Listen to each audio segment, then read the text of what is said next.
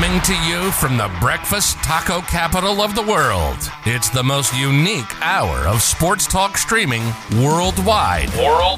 And beyond. Live from the Alamo City, it's the Two Shots Podcast, hosted by Joe Garcia. Welcome to another episode of the Two Shots Podcast. I'm your host, Joe Garcia.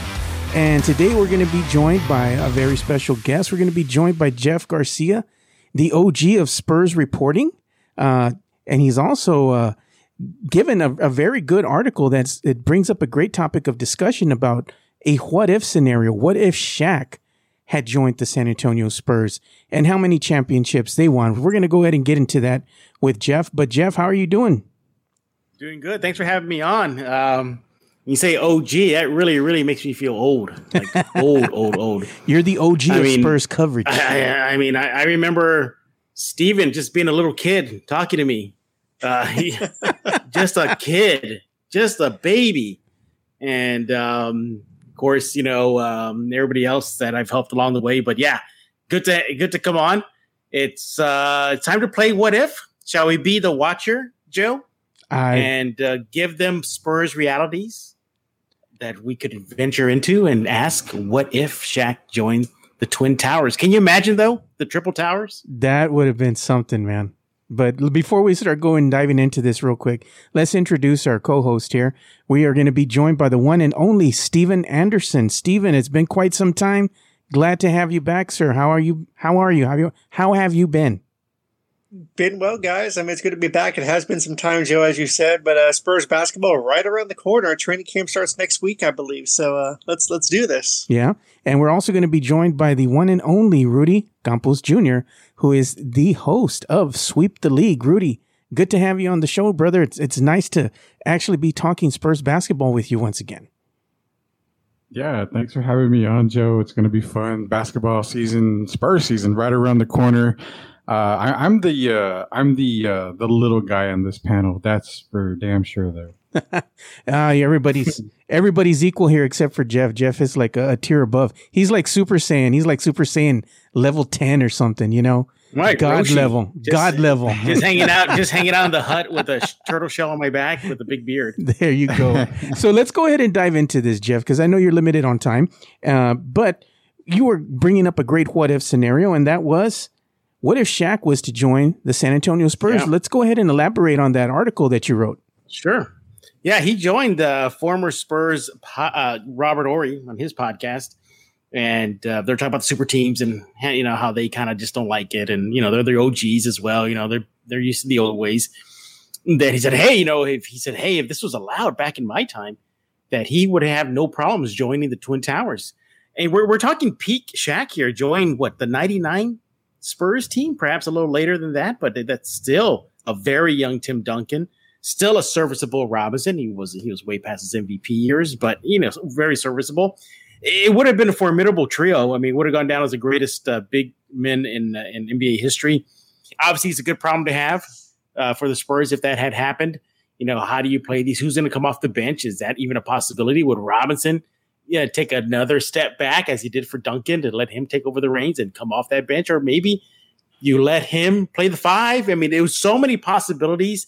You could have seen this scenario play out. But one thing's for sure, and I think everybody would agree, there will probably be a few more banners hanging in the 18C Center. Huh, Rudy? Oh, yeah. I think we're talking, geez, man, if you're getting Shaq, Robinson, and Duncan, can we safely say maybe 4 more minimum? Yeah. So grand total, what? So they get 99. That's 1. So they're still at 5? Yeah, say they get the 5 and maybe add an additional 4, I would think, possibly. Talking maybe 9 titles? Dang. Maybe double digits. I think it's double digits. Those guys in the prime, pretty unstoppable. Shaq was a formidable foe, especially inside the paint.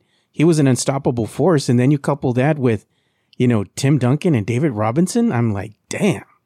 It's like, who's going to be able to stop them? Nobody. Yeah. So I think it would be probably 10 plus. What do you think, Steven? How many titles do you think they would have won with Shaq on the team? Yeah, I definitely think it would be double digits for sure. Because, as you guys have said, I'm sure all of you will agree that Shaq was probably one of the best centers and one of the best in NBA history, regardless of what team he plays for, because, I mean, he was just so dominant, as you said, Joe. And, I mean, with Robinson there, Duncan there, I mean, as Jeff mentioned at the top, I was just a kid way back when. So, I mean, it would have easily been double digits, and it would have been probably the Spurs would have been the best team in NBA history going off of championships, because they would have been just pure domination. Yeah. You play this out too, Joe. Sorry to interrupt. Yeah, you, go ahead. But you look at the scenario, and sure, instant titles. I mean, that's pretty much what it will be. But then, the branches off this timeline, this what if scenario is there likely wouldn't be a Tony Parker and a Manu Ginobili in Spurs colors, because they'd constantly be, playoff perennial player teams, probably not even in the draft, low picks. Who knows? They just any serviceable point guard would have been fine for them. They probably wouldn't be like, we don't need a point guard. You're just a guy who understands, give the ball to one of these three guys, if not all of them. It just so many things could have happened with this. Then comes the downside to this, though, is money. Eventually, does Shaq, want to, bump heads with Duncan as far as being the main guy? He bumped heads with Kobe Bryant, and would that have happened in the scenario? Because Robinson was really coming out of his heyday, and Duncan was rising to his prime. It wasn't prime Duncan yet. That's a situation that I think needs to be addressed, because would he bump heads with TD just as he did with Kobe Bryant, Joe? I don't know. I think at some juncture, the attention that Duncan would have garnered would have bothered Shaq, because it obviously bothered him when Kobe was actually getting the spotlight shined on him, and it caused friction amongst them. But you had two alpha males there. And I think that same scenario could be said with both Shaq and Tim Duncan. While Tim Duncan doesn't, really necessarily, want that spotlight on him, he's still a very big competitor out there on the court. And I think that would have probably bothered Shaq somewhat. But the thing is what position would Duncan play if you're going to play them all three on the court at the same time? You have Shaq at the center. Then what would you do with David Robinson? Would you move him over and have him play the power forward? The greatest small forward in NBA history, right? It's like, okay, and Tim Duncan would be power forward, all right, but then he could run the point at times, so he would be a point forward / power forward. I mean, it would have been amazing to see, Yeah, Rudy, tell me what you think about this. Why can I see Robinson saying, you know what, I can take another step back. I'll come off that bench, The X factor in all this is Popovich. He's going to have to manage the characteristics, these players, the egos of these players. That would have tested him. I think that really would have been one of his greatest tests, is trying to manage three egos. You have Robinson, the OG, that got everything going in the 90s. Duncan comes in. He's the heir apparent to Robinson. Then you got Shaq, who's just the beast. I don't know, Rudy. What do you think? You think Robinson will be okay, or you think Popovich would have to just manage everything?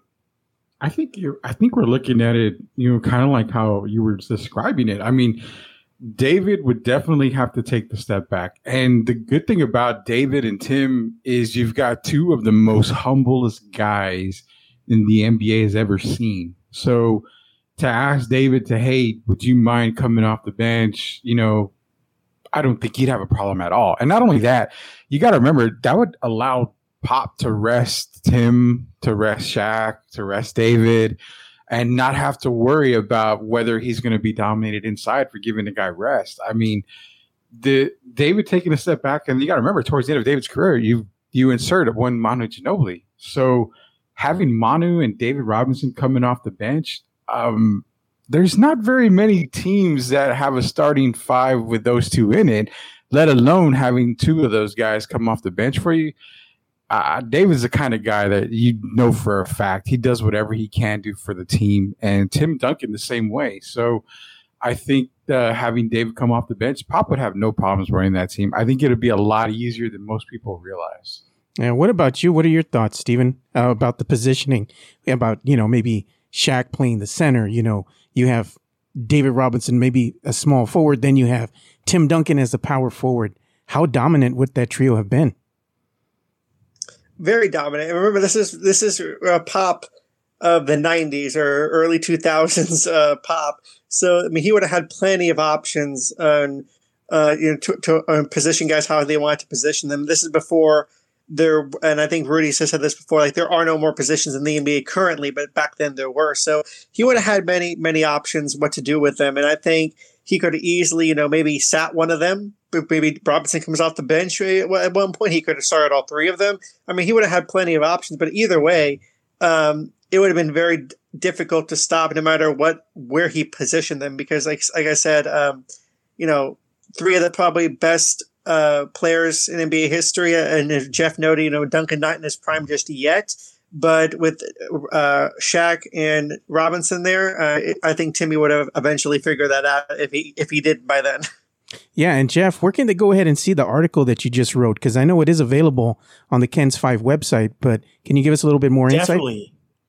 Definitely. Yeah, it's at KENS5.com/Spurs. I'm still getting used to that. After I got courted by like I was out of high school. That's what it felt like. It really felt like I was getting courted out of high school again when KENS came knocking on my door. We're going to take care of him. And he's going to be our 5-star recruit.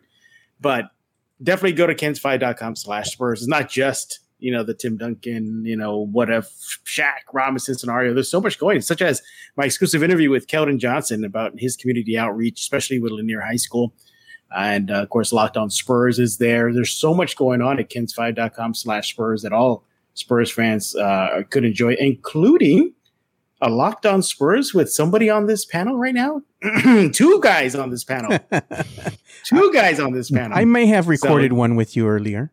Yeah, and Rudy may have been on one recently as well. So they're all there at KENS5.com/Spurs. And by the way, I got to ask Rudy this because I think you're more of a sneakerhead than Joe, just by a hair. What did you think of the Nike low fives for the Fiesta look? Man, my first reaction was I like them. I really do. But even now, I'm looking at them like I really do. I mean, I really, really like them. I'm gonna have to comp me a pair for sure. Interesting, because Joe revealed that he does not like them. I don't like them. I'm not feeling those low Air Force Ones with the Fiesta themed colorway. I'm just like, they're all right. I need to see a little bit more pizzazz to it. It just seemed a little bland. I want to see more color, like Jeff sporting those, DeJounte Murray Fiesta colorways, so you want to get some attention, you want to be bold. Well, yeah. It's like I told sometimes. It was like I told Joe on Locked On Spurs recently, Rudy. If anybody who has those New Balance shoes from Murray, you have to break them in because they're super tight. Yeah, you have to break them in. I mean, it's a little painful when you put them on, but once you break them in, they're pretty good. But yeah, I'm assuming the kid here, Steven, probably would just grab anything that has Fiesta colors on it. That's what it feels like. The kids just all buy up Fiesta colors no matter what. I don't know. This is true. I actually have the Chucks, the Converse Spurs Fiesta shoes. So yes, that is accurate, Jeff. Very accurate. I was going to ask you a question, Jeff, before you go ahead and bounce here. Are there any important dates we need to keep in mind? Because I think something's happening on Monday, right? Oh, yes. It's called Media Day. Yeah, the official beginning of Spurs preseason training, games, training camp, all the good stuff. Yeah. Actually, I was surprised, though. It looks like it's going to be in person. Wow. That's what it looks like. It's like it won't be no Zooms or anything. I'm pretty sure there's going to be distancing, some sort of setup there. But, yeah, get ready for a long season, fellas. Yeah, Should long we just season. Say that? Just get ready for a lot of L's. What did we say, Jeff? The word or the mantra of the season is going to be like that Mr. T gif for the meme. Yeah. Pain. And Rudy, I think there might be some proud moments, right? I'm expecting some proud moments from these young guys along the way.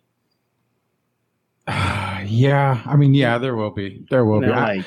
I think the biggest accomplishment that we're going to see in this Spurs season is Valero's going to be very happy to give away free coffee. Damn well they're giving away no coffee, no mamas, Rudy. You went there. No mamas, Rudy. You went there, buddy. I'm sorry, but I mean, I'll go ahead and take my 17 or 20 cups of coffee. Ouch. hopefully they make all of us eat crow, man. I'm hoping that happens. I hope so too. But I know Jeff has got a prior engagement. Well, look, Steven, let me tell you something right now. This is what a rebuild looks like. Myself, Rudy, and Joe, we've gone through this before, before Robinson. So this is your time now. So enjoy it. We know how to do it.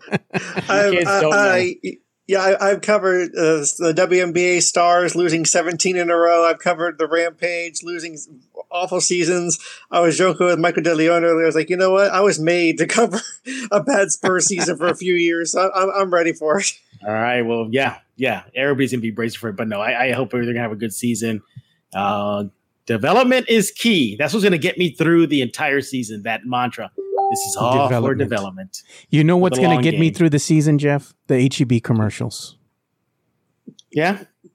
That'll be it for me. Cause and what, Rudy pounding a sixer every game? We're going to have the drinking game, aren't we? Oh my God. So are we doing everyone takes a shot after a missed shot? An L? Oh, I don't think there's enough liquor stores in town. After a missed 3? No, Joe, you gotta get yourself a liquor sponsor now.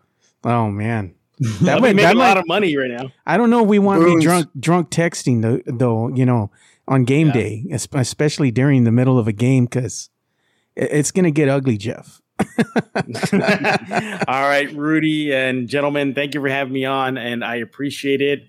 Got to bounce. Got some plans ahead, but again, Rudy, Joe, Steven, good to talk to y'all. All right, Jeff. Thank you for your time. Talk to you later. Well, we had to say goodbye to one Jeff Garcia. We appreciate him coming on and giving us some time, to go ahead and talk about the what-if scenario with Shaq joining the San Antonio Spurs.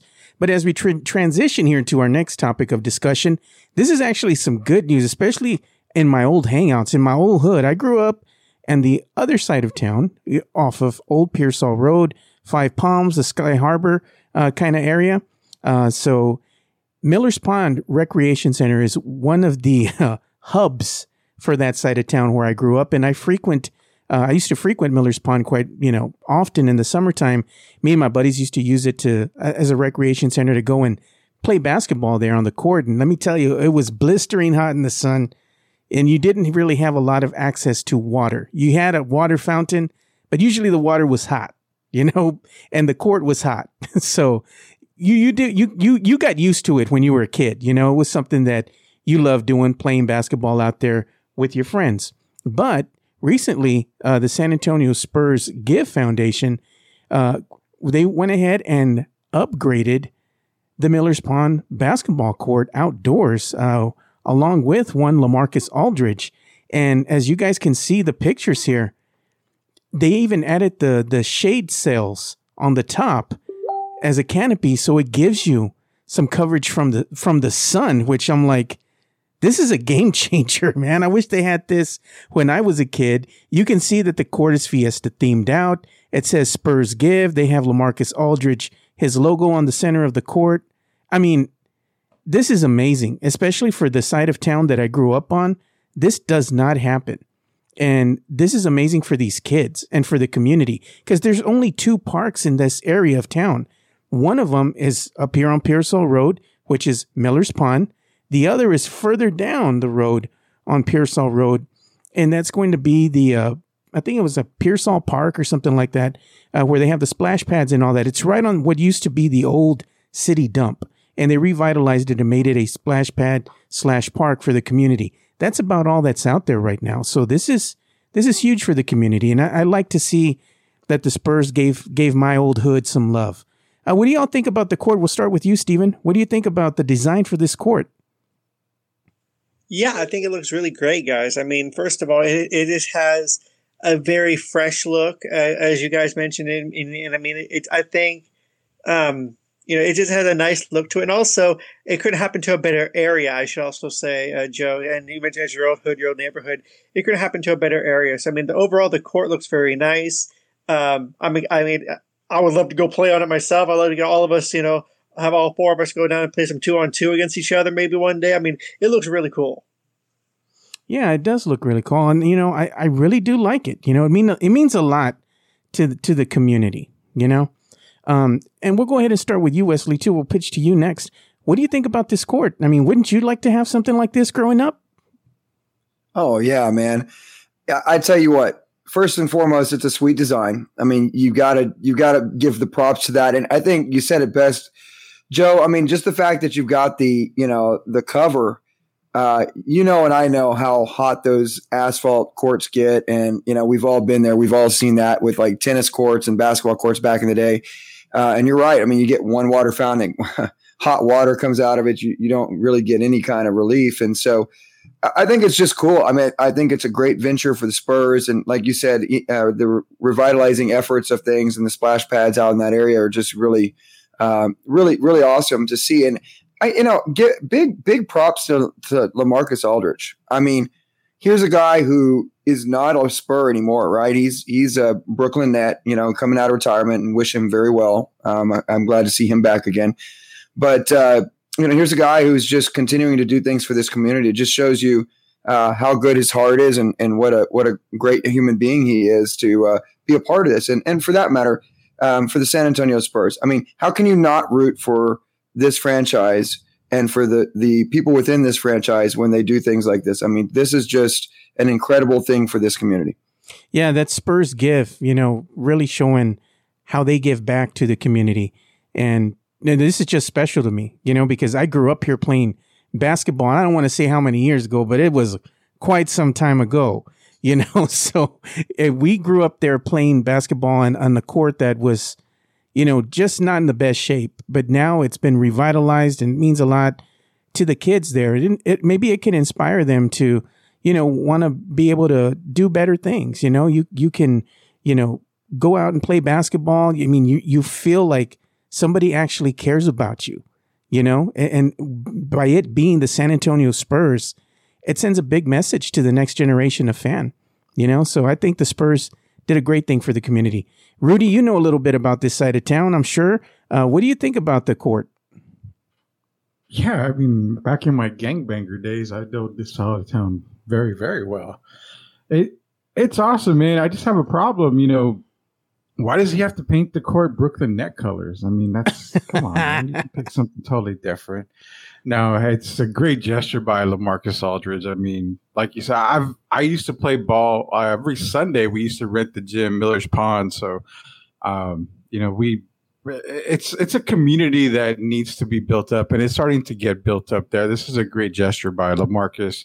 The Spurs Give organization is actually. It's fantastic, man. I mean, it's great for the community, especially in that area. I just want to know when they're going to give to the mean streets of General McMullen and Culebra. That's what I want to know. Maybe you should go ahead and ask them that question. I think I might, because we still have the chains on the basketball court, and whenever I go up for a dunk, I'm just ripping my hands left and right. So, I mean. I got to get with the Spurs on that. I don't know if you're jumping to dunk the ball. Does that mean you're jumping off a trampoline? No, I have to lower the court to 5 feet. Hey, come on. Doesn't the chain adds the flavor, man. Come on. You got chains on the nets, man. That's nothing like it splashing through the chain. I mean, that is the bomb. It is, but when you go for a dunk, I mean, it hurts, man. Yeah. If you catch that chain in the wrong part, you're ripping your finger. I wouldn't know. I've never got a chance to dunk. Yeah, man. You never lowered the court? I mean, I used to lower the court to 5 feet, and I felt like, geez, I'm Michael Jordan. You're over there on the court hooping it up with the little kids, in the elementary school, Rudy. Come on. Yeah, dunking on them left and right, man. I felt powerful back then. No mercy. Oh my God, dude! I could see you doing that. That would be hilarious, man. But I would always ask them, "Hey, have y'all seen that poster? Oh, which one? This one?" And just dunk on them, get a picture of it. Yeah, I was gonna go ahead and transition here too now. So we're gonna talk about a big topic of discussion here that's been circulating all over social media, and it's been circulating since right at the end of the NBA basketball season. It seems like all summer this has been spun. It's clickbait, at its finest. The Ben Simmons to the San Antonio Spurs rumor that will absolutely not die. As we saw earlier this week, it was reported that Ben Simmons had said that he will not report to training camp next week. And I quote, it's in quotes right now, he intends to never play another game for the 76ers, sources told Adrian Wojnarowski of ESPN. And the thing was, I actually saw Doc Rivers, of all people, being interviewed by everybody's favorite here, Screaming Stephen A. Smith. And Doc all but confirmed the rumor to be true. Ben went and asked to, be traded, that his time in Philadelphia has come to an end. He wishes to, play with another team. So it goes to show you, that, by maybe the coach and all the teammates kind of throwing him under the bus, right after that humiliating loss, it really stung, and it really sent a message to this kid that maybe he just wasn't welcome, and it started this rumor now where the Spurs, by the Vegas odd makers, say now that the Spurs have the fourth best odds of landing one Ben Simmons. And I know you have a lot of Spurs fans that say they would love to have him on the team. And let's be honest right now, we do not have a bona fide superstar on this squad. And that's one thing that we're sorely missing right now. We do not have a star.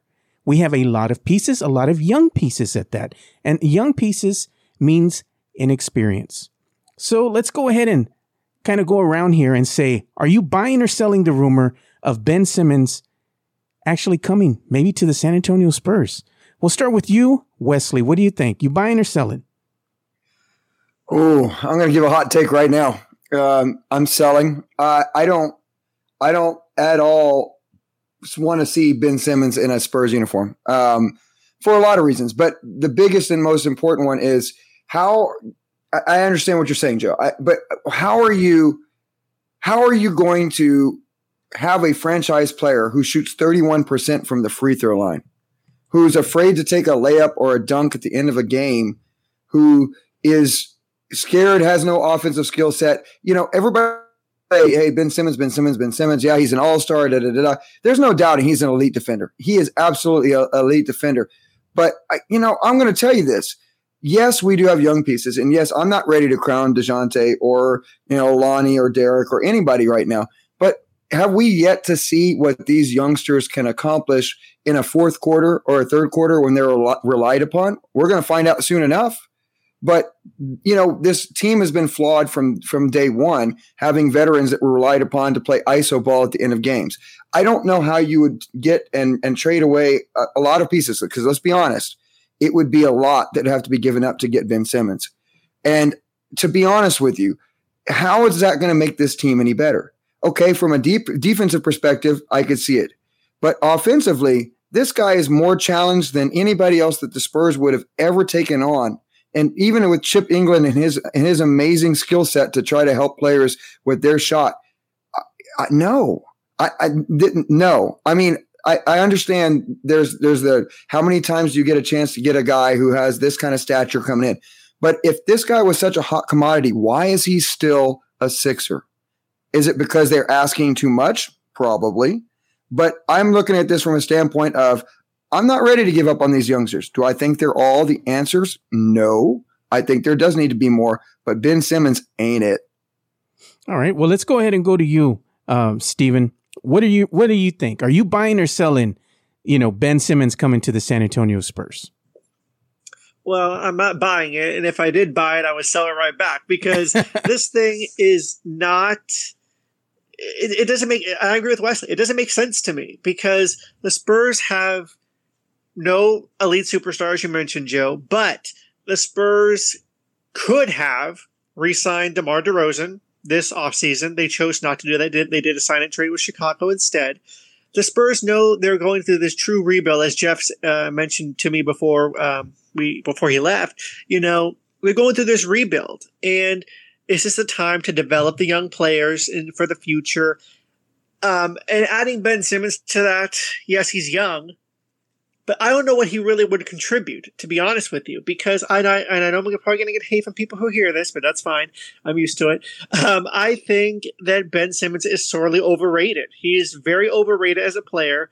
And case in point, He's still in Philadelphia right now. He's not playing, as you said. He has no intention to play another game for Philadelphia. But I think he's overrated because no one's really calling and knocking down their door for this guy. No one's really – yes, I know odds makers have the Spurs listed for and all that stuff, but as far as we know, there's not really talks going on to acquire him. Even the Golden State Warriors, their owner said this week, Ben Simmons does not fit what we want to do as a team.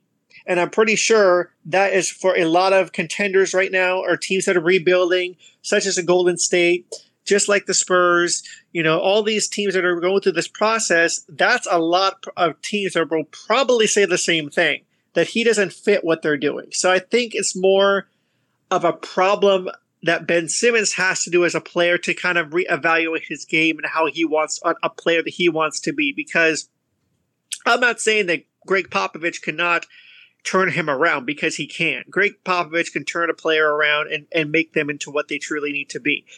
But Pop's not going to be around that much longer. Let's be honest. He's not a spring chicken anymore. He's getting up there in age, and he may not have that much longer with the Spurs. So would he want to waste his time tutoring a Ben Simmons? I don't think so. Okay, well, let's go ahead and go to Rudy, because Rudy is the voice of reason. But before I go to you, Rudy, wouldn't you rather want to build your team around a Ben Simmons type of player versus a DeJounte Murray? And in your opinion, have you seen the ceiling already for one DeJounte Murray? And in your opinion, do you think Ben Simmons is a better version of DeJounte? Man, you really threw the kitchen sink at me on that one. Be honest. Just tell us how you feel. Let's be real. If we're talking, have both players reached the pinnacle, the ceiling, or whatever you want to call it, they reached the top of the mountain? Not quite. Both of them have not quite hit that top yet. But if we're trying to compare, basically, if we're trying to compare Ben Simmons to DeJounte Murray, it's a red apple and it's a green apple. Either way you look at it, it's still an apple. I mean, one has a jumper. DeJounte Murray has a developed jumper. Ben Simmons doesn't. Ben Simmons is the better overall player when it comes to both guys. I mean, better defender than DeJounte. I mean, that can easily be argued. Point guard wise, I feel Ben is more of a point guard than DeJounte is. I'd have to agree with you. He can run a team a lot better than DeJounte can at this point. So if you're looking at it, it's like I said, it's a red apple and it's a green apple. It's still an apple. It's still the same player. You're going to get bits and pieces of one player that's going to be better than the other. So if you were to trade a DeJounte for a Ben Simmons, you're just trading actually the same player per se. One just has a little bit more accomplishments, because I think in the Eastern Conference, it's a little bit easier to get those accomplishments. There's not many people to deal with that. I mean, last year you had, Brooklyn and stuff, but I think the accomplishments that Ben had early in his career were, let's be real, the East Conference wasn't great at all. But let me give you some stats here. You have a player that was the most valuable player. You have a guy who was a 2-time NBA scoring champion. All NBA first team, second team, third team. He's got NBA All-Star appearances. This is the guy that I'm describing is statistically the absolute worst shooter the NBA has seen. And that's Russell Westbrook. So to tell me that Ben Simmons, just because he can't shoot, couldn't make a team better is bull ass to me. I mean, I'm not advocating for Ben Simmons to come to San Antonio. I just am going to be real.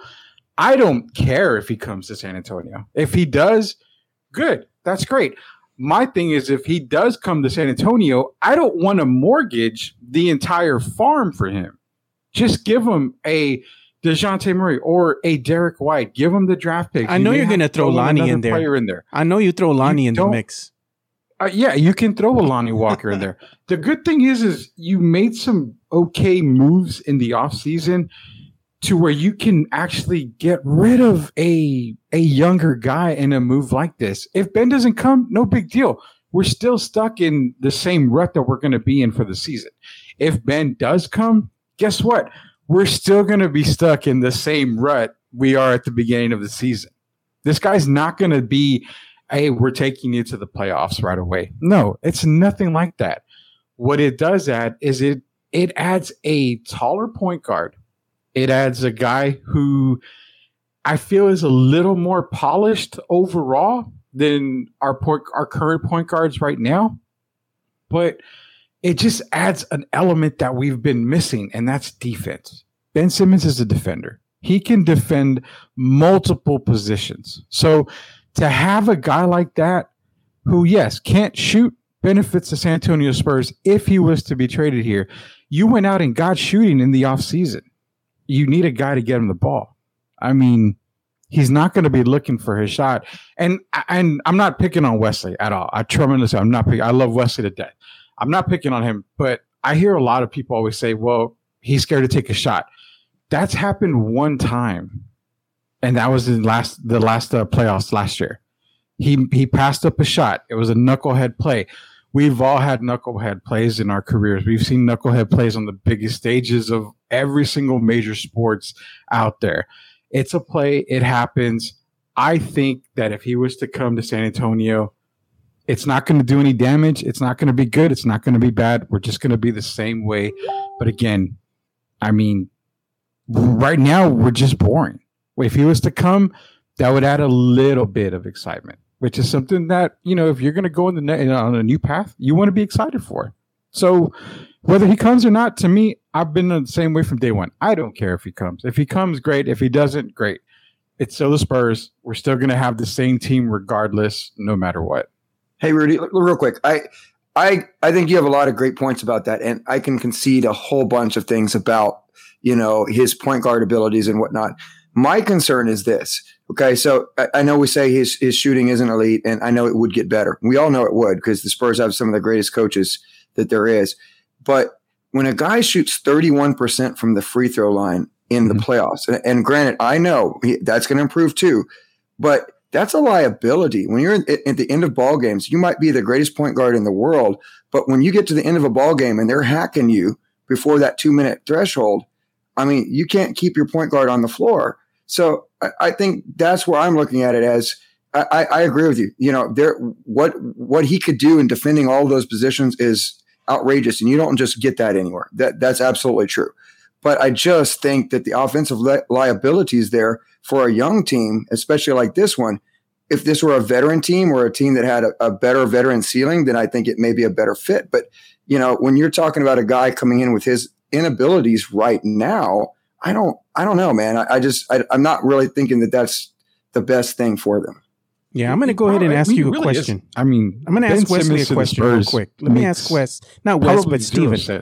Yeah, let me ask Steven a question real quick. Steven, in your opinion, do you think that this Spurs squad currently as constructed, with or without, Ben Simmons being in, on the team or not, aren't they still going to be at an offensive disadvantage somewhat? They do got some 3-point shooters, but let's be perfectly honest. We don't know what these guys are capable of yet. We know what Bryn Forbes is capable of, but as far as the new players that they added, they look good on paper, but how are they going to perform in the context of an actual season? We don't know yet. So there's a lot of uncertainty coming into this season. While I don't think Ben Simmons will drastically change anything for the San Antonio Spurs, I think he's more attractive as far as building around him and attracting higher level talent. I think right now with DeJounte, it's not going to really attract a high level of talent that we want to actually make, a big push into the playoffs. So, what's your take? Do you think if the Spurs get Ben, is he more attractive as I stated, or do you just go ahead and kind of, stand pat and just develop what you got and go through some losing seasons and hopefully you make it back to the promised land? Well, first of all, you don't think no one's going to come and see like Thaddeus Young? No one's going to come and get tickets to see him? No, I'm kidding. No, but for real,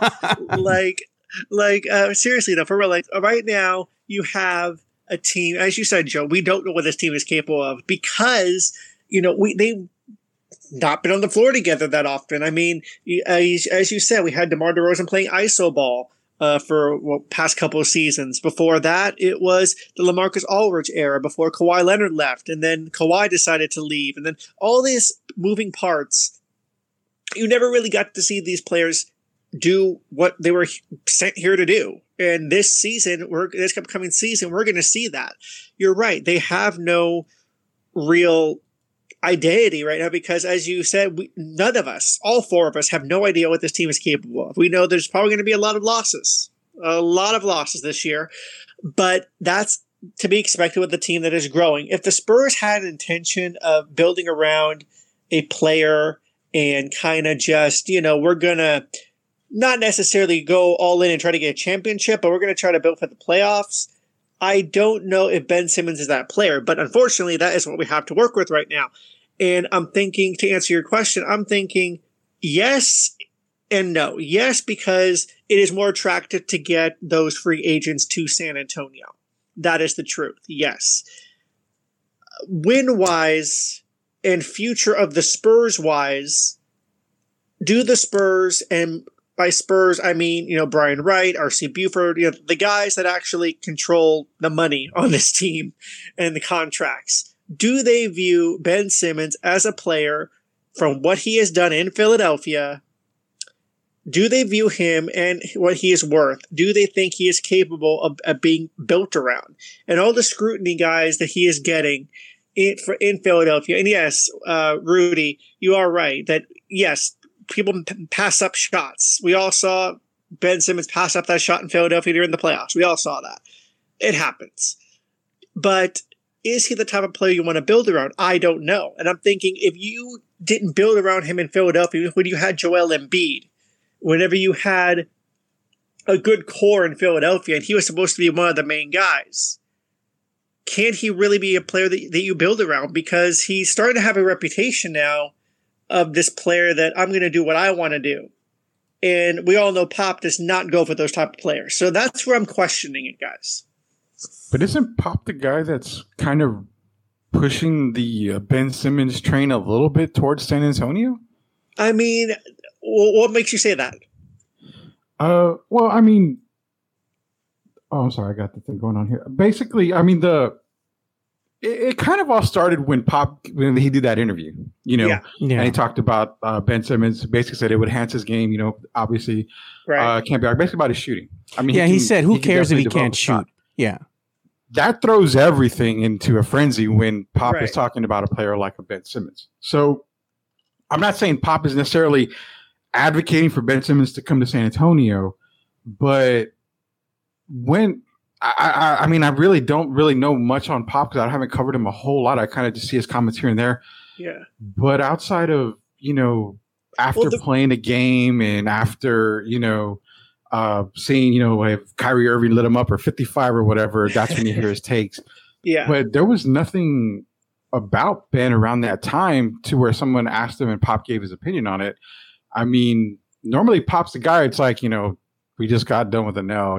Why the hell am I talking about Ben Simmons for? Well, the only reason I bring that up, Rudy, is because if you guys remember, whenever DeJuan Blair was in San Antonio. Oh man. I'm sorry, Joe. Whenever DeJuan Blair was in San Antonio, his knees are still in Pittsburgh, though. Yes. Oh man, that was a good one. Okay, that was a good one. But for real, whenever DeJuan was in San Antonio, he had that attitude problem. He had an attitude problem. Whenever Nando De Colo, who I know Paul Garcia loved Nando De Colo, but when Nando was in San Antonio, he had that attitude of, no, why should I go to the D League? I'm too good for the D League. When you had guys like DeJounte Murray, Bryn Forbes, Devin Vassell, who has all have recent years have gone to the D League, been successful, and have moved up to the Spurs. You've seen guys in the past with attitude problems. Not to plunge a hole in this, but obviously Kawhi Leonard and the whole scandal that went on with that. I mean, there was a bunch of stuff that we've seen that Pop does not handle players who have an ego, who have attitude issues like that. Not saying that Ben Simmons has that, but just going off of what we're seeing in the reports right now from Philadelphia. But, would Pop in his later years of coaching, who knows, he may have another 2 years, 3 years. Maybe this is his last season. We don't know how long he has left. Would he want to? Pop's going to be there Monday. He's going to be there Monday. Don't you start that. I have yet to hear anything.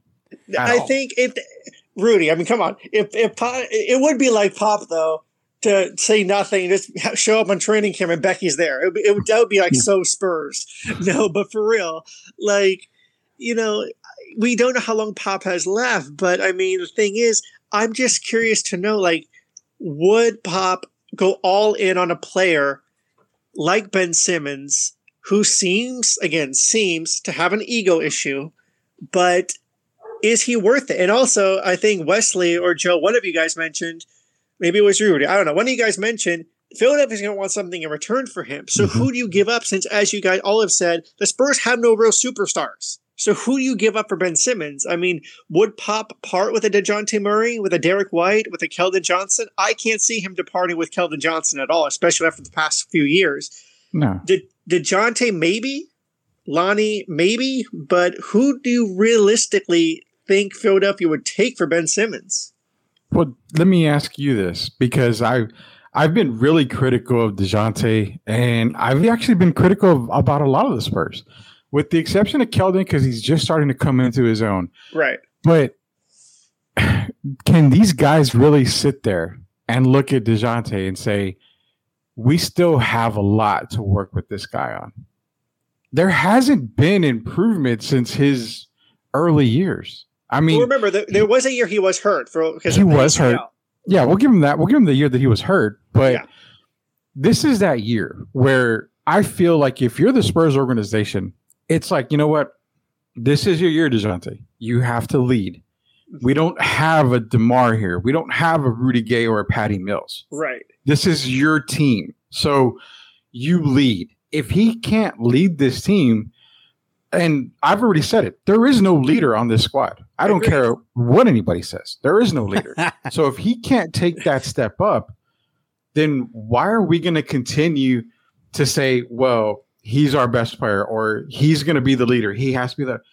I've been saying that shit for years already. You took over the reins at point guard. The point guard is the leader of every team in the basketball, no matter NBA, whatever.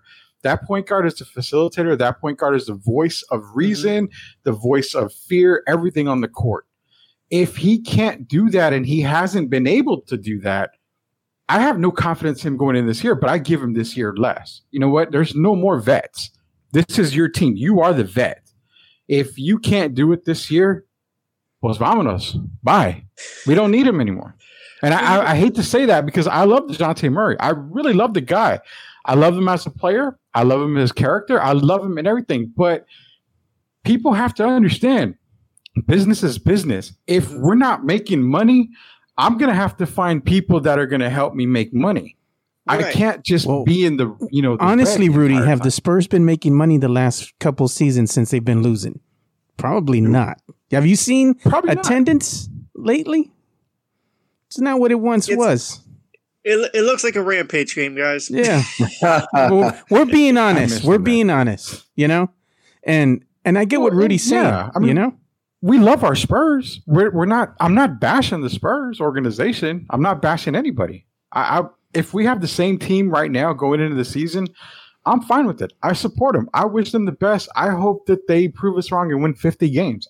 That's me. But on the realistic side, if it doesn't work for 5 years, what the hell makes you think you're going to work for another 5 years? You've got to make changes. You've got to make a change.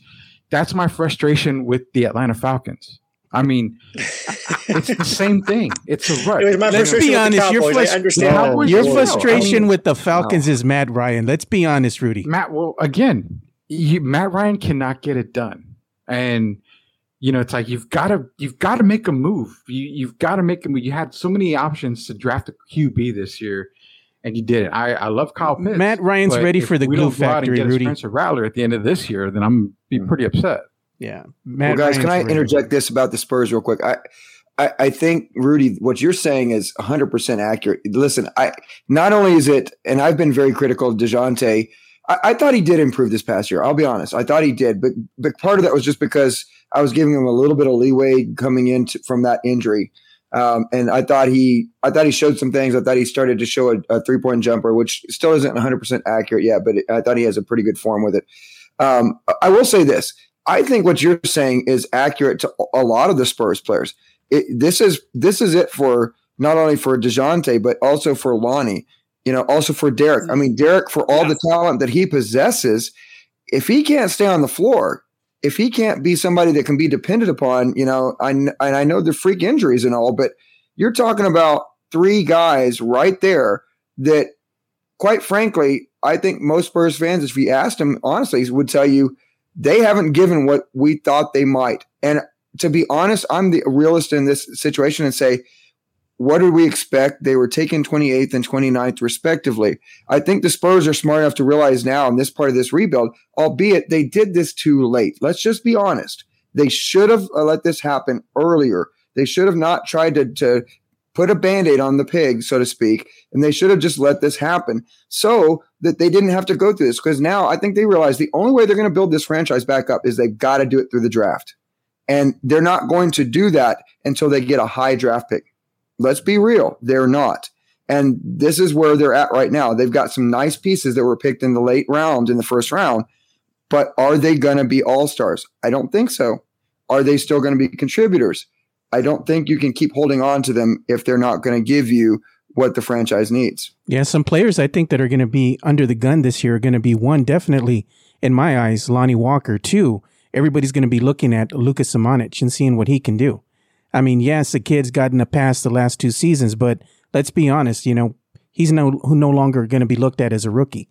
You got to produce at some point in time. Same thing with Lonnie. We need to see a little bit more consistency out of him. And in the absence of any veterans on this team, as far as like Rudy Gay or DeJounte, or Patty Mills, we're going to actually see what we got, and I honestly believe that if this team is not where the Spurs want them to be, let's say by the All-Star break, maybe they start, thinking about making some changes. I mean, what are your thoughts on that, Rudy? If the team is already losing and you're on your way, to getting a high draft pick, what do you think the front office is going to start doing? Do you think they're going to start thinking, okay, could we possibly move up in the draft and maybe get the number 1 overall pick or go into a top 3, top 4? If the team is, let's say, not even winning 20 games at that point, what do you think the consensus is? My question would be, is it too late? I mean, you've got young players already that can make a difference. Now, I guess not too late. Not too late is not the question per se, but I mean, you're going to have teams that are going to be looking for that last piece when it comes to their championship run. So, DeJounte, a Derek, somebody like that, a Lonnie possibly could be a guy that you might see moved to one of those title contending teams to help him get him over the hump. But if you don't make moves, all you're doing is watering down the player. And I mean, you're going to try to trade let's say DeJounte, because I hate picking on DeJounte. Let's say Derek White. Let's say you want to trade Derek White. Well, his value was very high a few years back. But if he continues to get hurt, if he's continued to not play great, the value just went down. And you're going to have to settle for whatever you get in return if you want to move him. I think if the trade deadline comes and they're sitting, bottom feeders of the league, you might see them move a piece or 2, I think, but it probably wouldn't be for draft picks, considering that the only teams that are going to want these guys are contenders. So you're going to probably get a pick in, the late 20s, maybe mid 20s.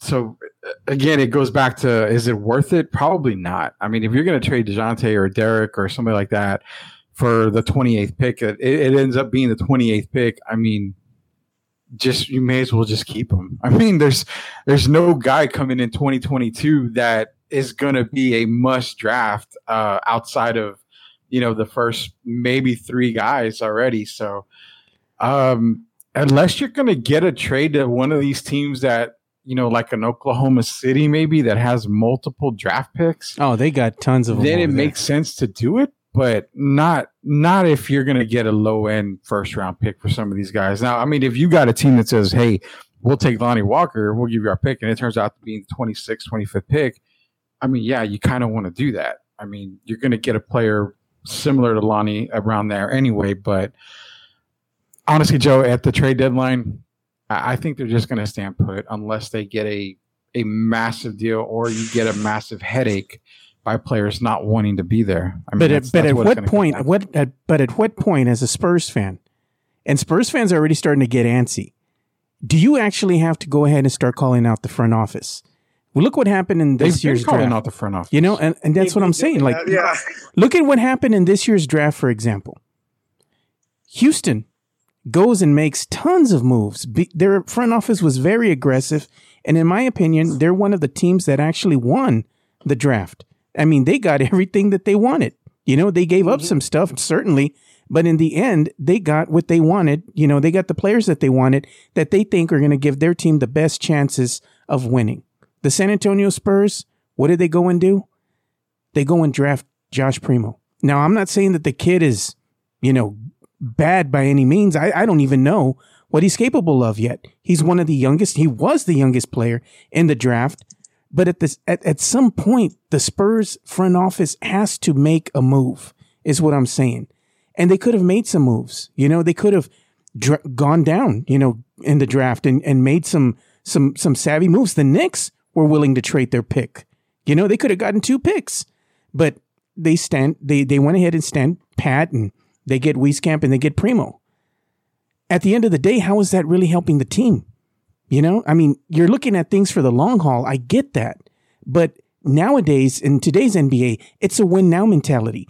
Fans are getting antsy. And the scary part is, if you're not filling the AT&T Center and fans aren't coming out to watch the games as they once did, buying the merchandise that they once did, at some point in time, do the Spurs start saying, we're not making money here? Should we start looking elsewhere now? I'm not trying to stir the pot and say that it can be a possibility. But, I mean, at some point in time, it has to bother you, you know?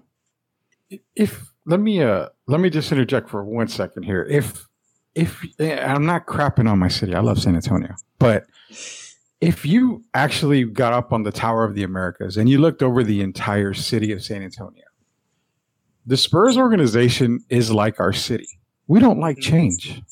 We're never like change. There's a reason why we don't basically just revamp downtown or blow up the Alamo Dome, man. I mean, yeah, you got the Alamo Dome. Yeah, another thing. But we are a city of consistency. We are a city that is content and happy the way things are.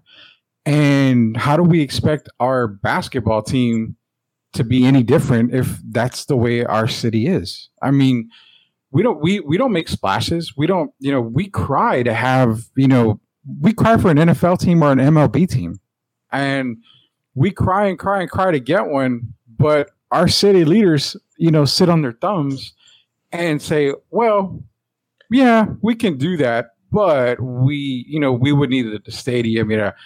If you were to see the city rally behind a lot of stuff and say, you know what, we're getting an MLB team. We're going to put our name everywhere to get something. Oh, you need a new stadium? We got it. We'll figure out something to do it.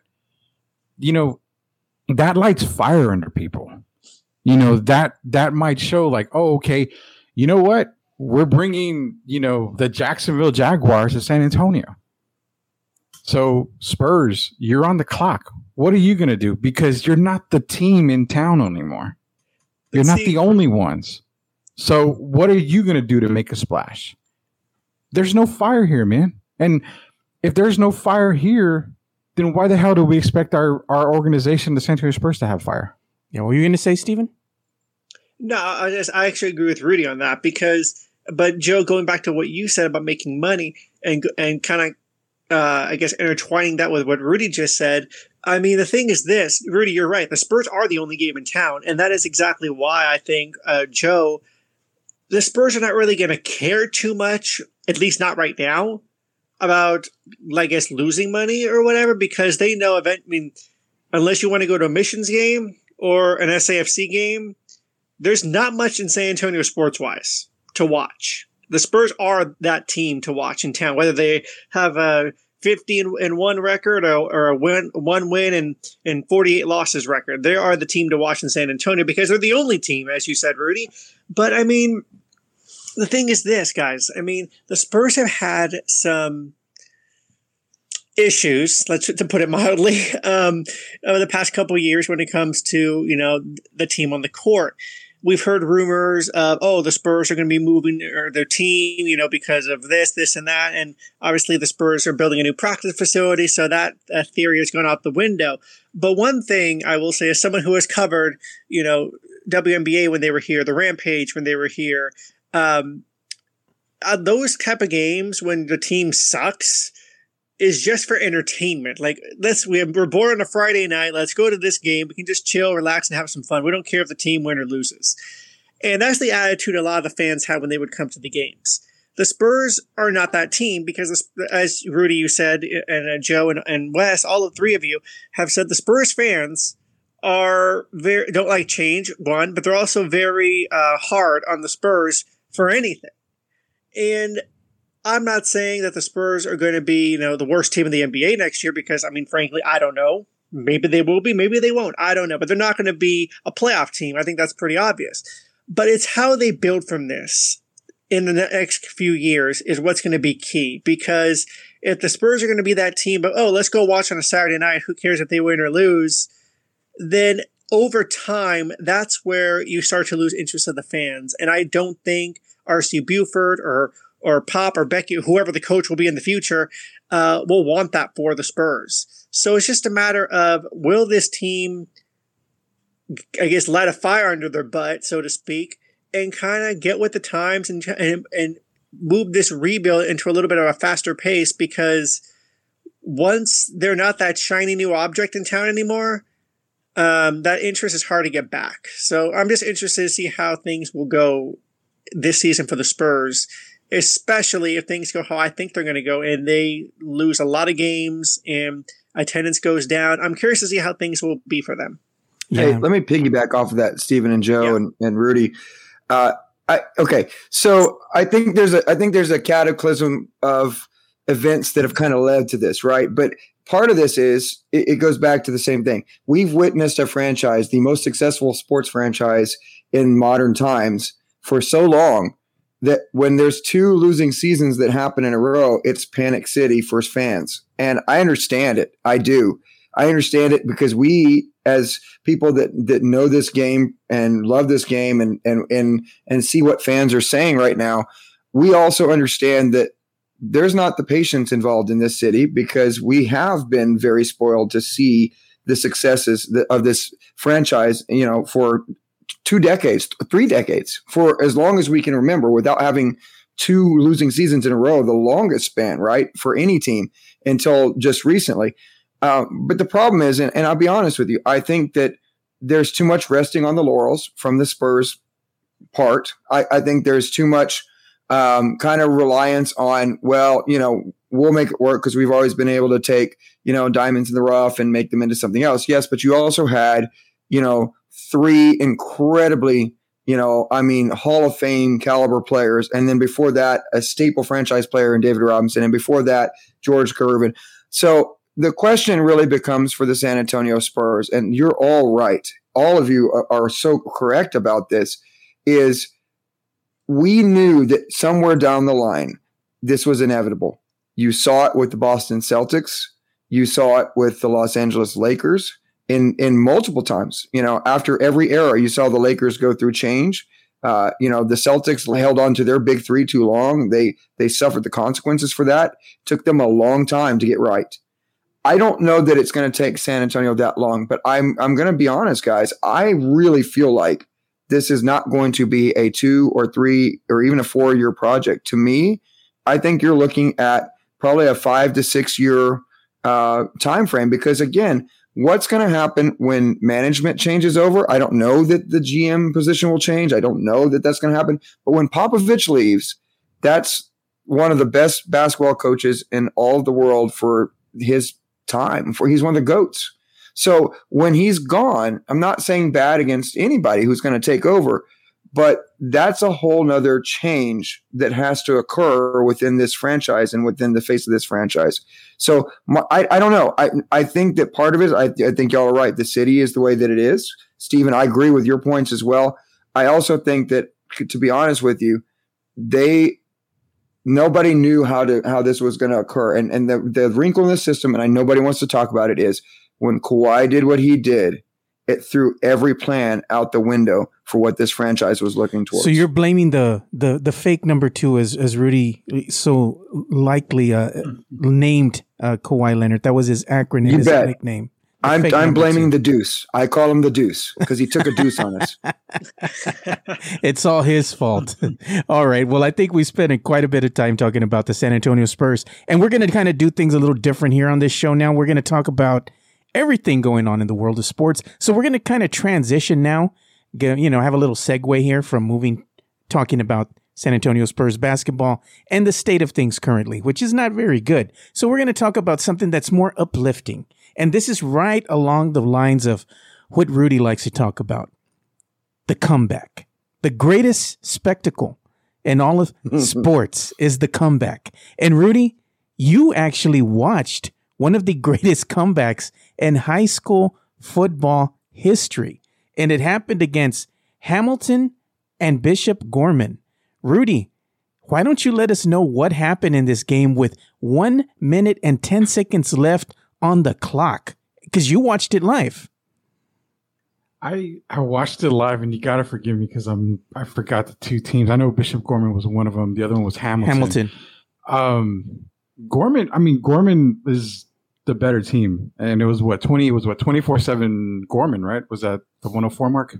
Yeah, Hamilton was down. It was 24/7 Gorman going in for the minute 4. I mean, you talk a quick touchdown pass, a quick touchdown. The onside kick. What's amazing is the onside kick that Hamilton got both times actually was the same style, and it made me wonder, how in the hell does the NFL not do that? It was so smart, because when you see onside kicks on the NFL, it's always, sideline to sideline. But this was remarkable, man. You get basically the onside kick is just straightforward, and your guys are huddling around the ball. Almost similar to what we saw with the choke Falcons and the Cowboys last year when, the Falcons didn't know what the hell to do on an onside kick. But yeah, I mean, can you say that was the actual greatest comeback? For me, golly, man.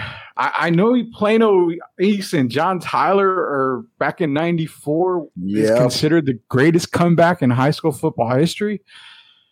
But at 1 minute and 4, 24/7, I'm gonna go with Bishop Gorman and Hamilton as the greatest comeback. It was an amazing sight.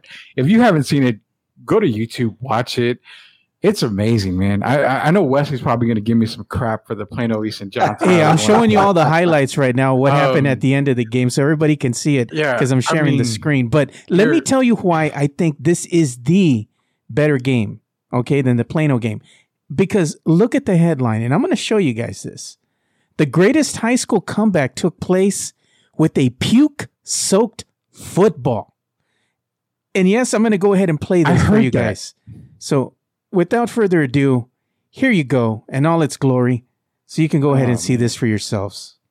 That is the quarterback throwing up on the ball as he throws the game-winning touchdown. And I think the phrase, doing whatever it takes to win, is perfect here. I mean, the quarterback threw up on the ball as he's throwing the game-winning touchdown. I mean, wow. I'm surprised that we don't have a group of people pissed off because they're saying, what if he had COVID? Hey, that's one of the things that I thought about as well. But I mean, you have the video there as you guys just saw. Sorry, Steven. I know you're a little sensitive to this stuff. It's kind of gross, but the guy did catch the ball, and they did win the game. Hey, he's playing his guts out. That's all I got to say to that. He certainly is. He certainly is. Steven, what did you think about the video that I just showed you? I mean, thank God I ate already. That's bad, man. Oh man, I knew Steven was gonna like this, but I mean, it is kind of gross. But I mean, this is why I think this one goes down as probably the best comeback in high school sports football history. I mean, the Plano game didn't have the quarterback throwing up on the football and then throwing it for the game-winning touchdown. Right, Wesley? No, but okay. Here we go. Yeah. All right. So it's my era, guys. I mean, come on, 94. I'm a high school senior. I mean, Plano East and John Tyler is the greatest football game. Not just the greatest comeback, but the greatest football game ever played. First of all, it was played in the original Texas Stadium. So first of all, that's there. You don't beat that. Okay.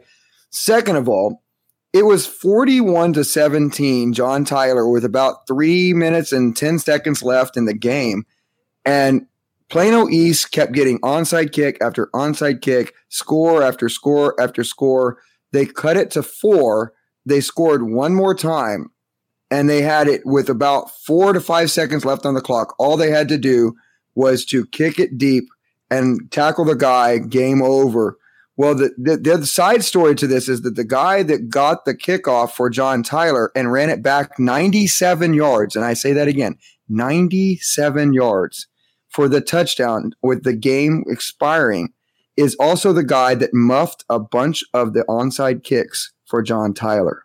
So it's also redemption because he took it 97 yards. And what made that the best comeback game of all time was because if you listen to the radio broadcast that was being broadcast from Plano East and their broadcasters, it was the most hilarious stuff. It was just like what you would expect, what most people would think is the quintessential East Texan, got that draw. Oh my gosh, good golly, Miss Molly. I mean, it was just all of that and more.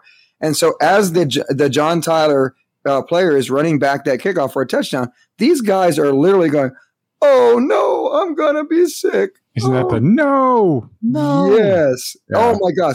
Just that alone. Even just watching the highlights, which is great, but listening to it with the radio broadcast going on is like, okay, no offense to this game. This was awesome. I'm not going to lie to you. This was something that was amazing. And Joe, I had no idea that he puked on the ball. That's insane. But I don't know, guys. I still have to give it up to Plano East and John Tyler. Yeah, it was a good broadcast because I went back and listened to it as you had shared the link with us, and it was really good. Entertaining, to say the least. But it did not have a puke-soaked football for the win.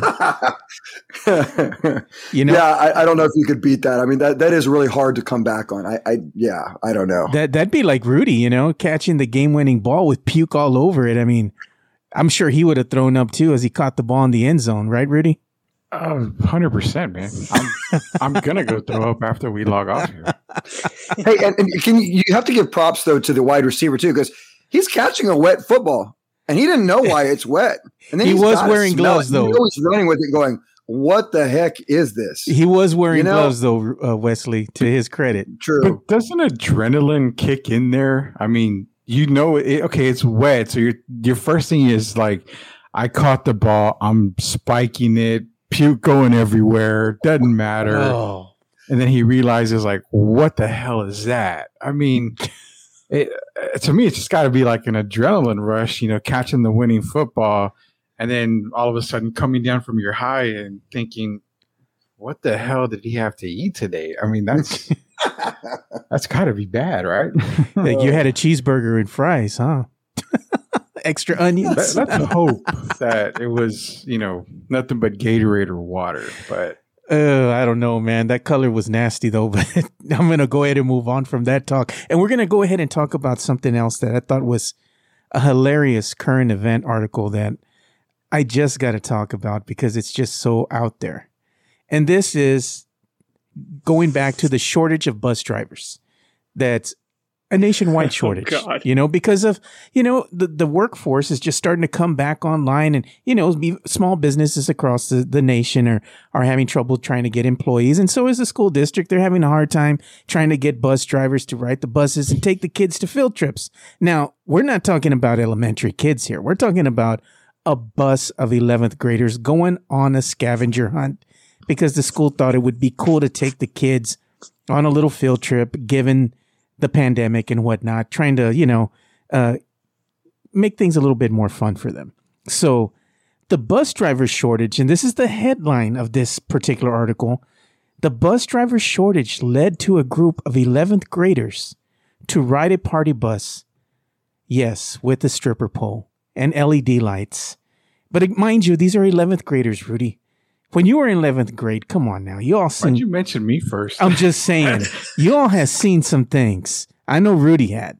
I don't know, Stephen and Wesley, I'm pretty sure everyone had seen and done some things in 11th grade. So seeing a stripper pole shouldn't really offend people so much. But I mean, it's funny, kind of not funny. I know it's a school. The stripper pole might have not been appropriate. But at this point in time, if you're a kid, you're going on a field trip, do you even really care about the stripper pole? You know, probably not. You're just glad you're not in school. Am I right, Wesley? You know, I'm going to be very PC about this being a teacher myself. I think it's just one of those things like kind of like what Rudy said earlier in the night when he talked about, you know, Ben Simmons making a mistake and it's a one-time mistake. I think that's kind of the way it is. You know, you just, you know, I think being what it is, the world is what it is. Shortages are what they are. And I just feel like you could look at it like that, but you could also just say, yeah, maybe it wasn't that type of a pole. Maybe they were just using it to hold on to so they didn't fall down the bus. So, hey, there you go. They might want to clean it before you touch it. But here's the thing from the article. It says, I guess the school district, they were saying, we were booked one day before the high school, you know, and they were saying the owner of the deluxe limousine said, I suppose they couldn't find anything else available. Maybe that's why the party bus company was the last chance to move these kids, you know, because they were saying that the high school actually informed them and let them know that there were no buses available, that they were completely booked. So they had to go ahead and find other means of transportation. And that would mean going with the party bus. But in hindsight, I mean, it is what it is. Is it going to happen again? Probably. I mean, you got to get what you can get on short notice, you know? I mean, what are they going to do? Have parents come out and just put kids in their cars? That's kind of a liability. Who's going to pay the insurance on all that kind of stuff? You know? They did that to us. That was back then, you know, we were a different breed, Rudy. You know? Oh, yeah. Yeah. Things have changed now, you know? Now that you have to worry about insurance, you know, insuring all the kids, you know, making sure they're going to get there safe and whatnot. So I can see why they go ahead and charter these party buses. But in hindsight, I mean, I think if they would have seen the bus beforehand, they probably would have asked for something different, you know? But why not get a city bus? I mean, again, availability. When I was a kid, we would get Via buses all the time. I don't know what's going on over here, you know, just so probably to availability. Me, that actually comes back on the administration for me, because if you don't have school buses available, I get that. But to think, well, we're just going to have to go to a company that says limousine buses is whatever is the name of it. That should be, in my opinion, like, okay, well, it's probably a party bus. So even if there's no stripper pole, chances are you're going to have a bar set up in there. I mean, there's... Well, you can see the lovely inside of the bus here. I'm showing you a picture. That screams nothing but red flags. So it's like, okay, well, let me call the city and see, hey, do y'all happen to have a bus available and a bus driver? Because I have friends that work at Via, and they're sitting on their ass all day, not driving at all. And they get paid for that. So I'm assuming that, you know, Massachusetts, they have people that are available to drive a bus, and a bus should be available. I'm sorry, you know, Wesley, I put this on the administration, man. I mean, you got to be a little bit more advanced than this. Well, it comes back to the wages thing, you know, and I'm sure that, you know, Wesley, everybody, you know, people that work or are employed by, you know, a school of some kind, they don't have the last word when it comes to, you know, pay. You know, and let's be honest, I believe right now a bus driver is probably making between $15, $17 an hour versus the party bus drivers. They're making $30 and $35 an hour. Plus, they're getting tips on top of that. I mean, it's a no-brainer. That's probably why there's a shortage, because of the lack in pay, you know? But of course, you might get paid that, but at the end of the day, does that come with benefits like medical? Probably not. You know, you got to pay that out of pocket. So, you know, it kind of evens out at the end. But I think they need to do a better job as far as maybe giving more incentives to get the bus drivers to come back and be able to, go ahead and have the kids taken care of in a safe manner. Because, I mean, come on now. If you go ahead and pick up a group of elementary kids, man, you're putting them on a party bus. They're going to be asking the teacher, Miss So-and-so, what is that pole there? Be like, damn, what do you tell the kids, Steven, if you had went on a field trip when you were younger and it was on a party bus with a stripper pole, what would have been your thoughts as you get on that bus? I hope there's no diseases on that pole. I mean, first of all, yes, but also I'm thinking, okay, I go back to 11th grade, man, that makes me feel old now, but I mean, that's a bus. And I mean, all right. I mean, I know some of my friends are probably like, hey, let's try it. I'm thinking I'm not that flexible to try it, but I mean, that's my kind of bus. Hey, can we state the obvious here? Like, we're focusing on the wrong thing here. My question would be, who's sanitizing the seats in the bus? Is it actually clean? I mean, just saying. Okay. Yeah. Let's just put it like this. You don't want to go ahead and shine a black light in there.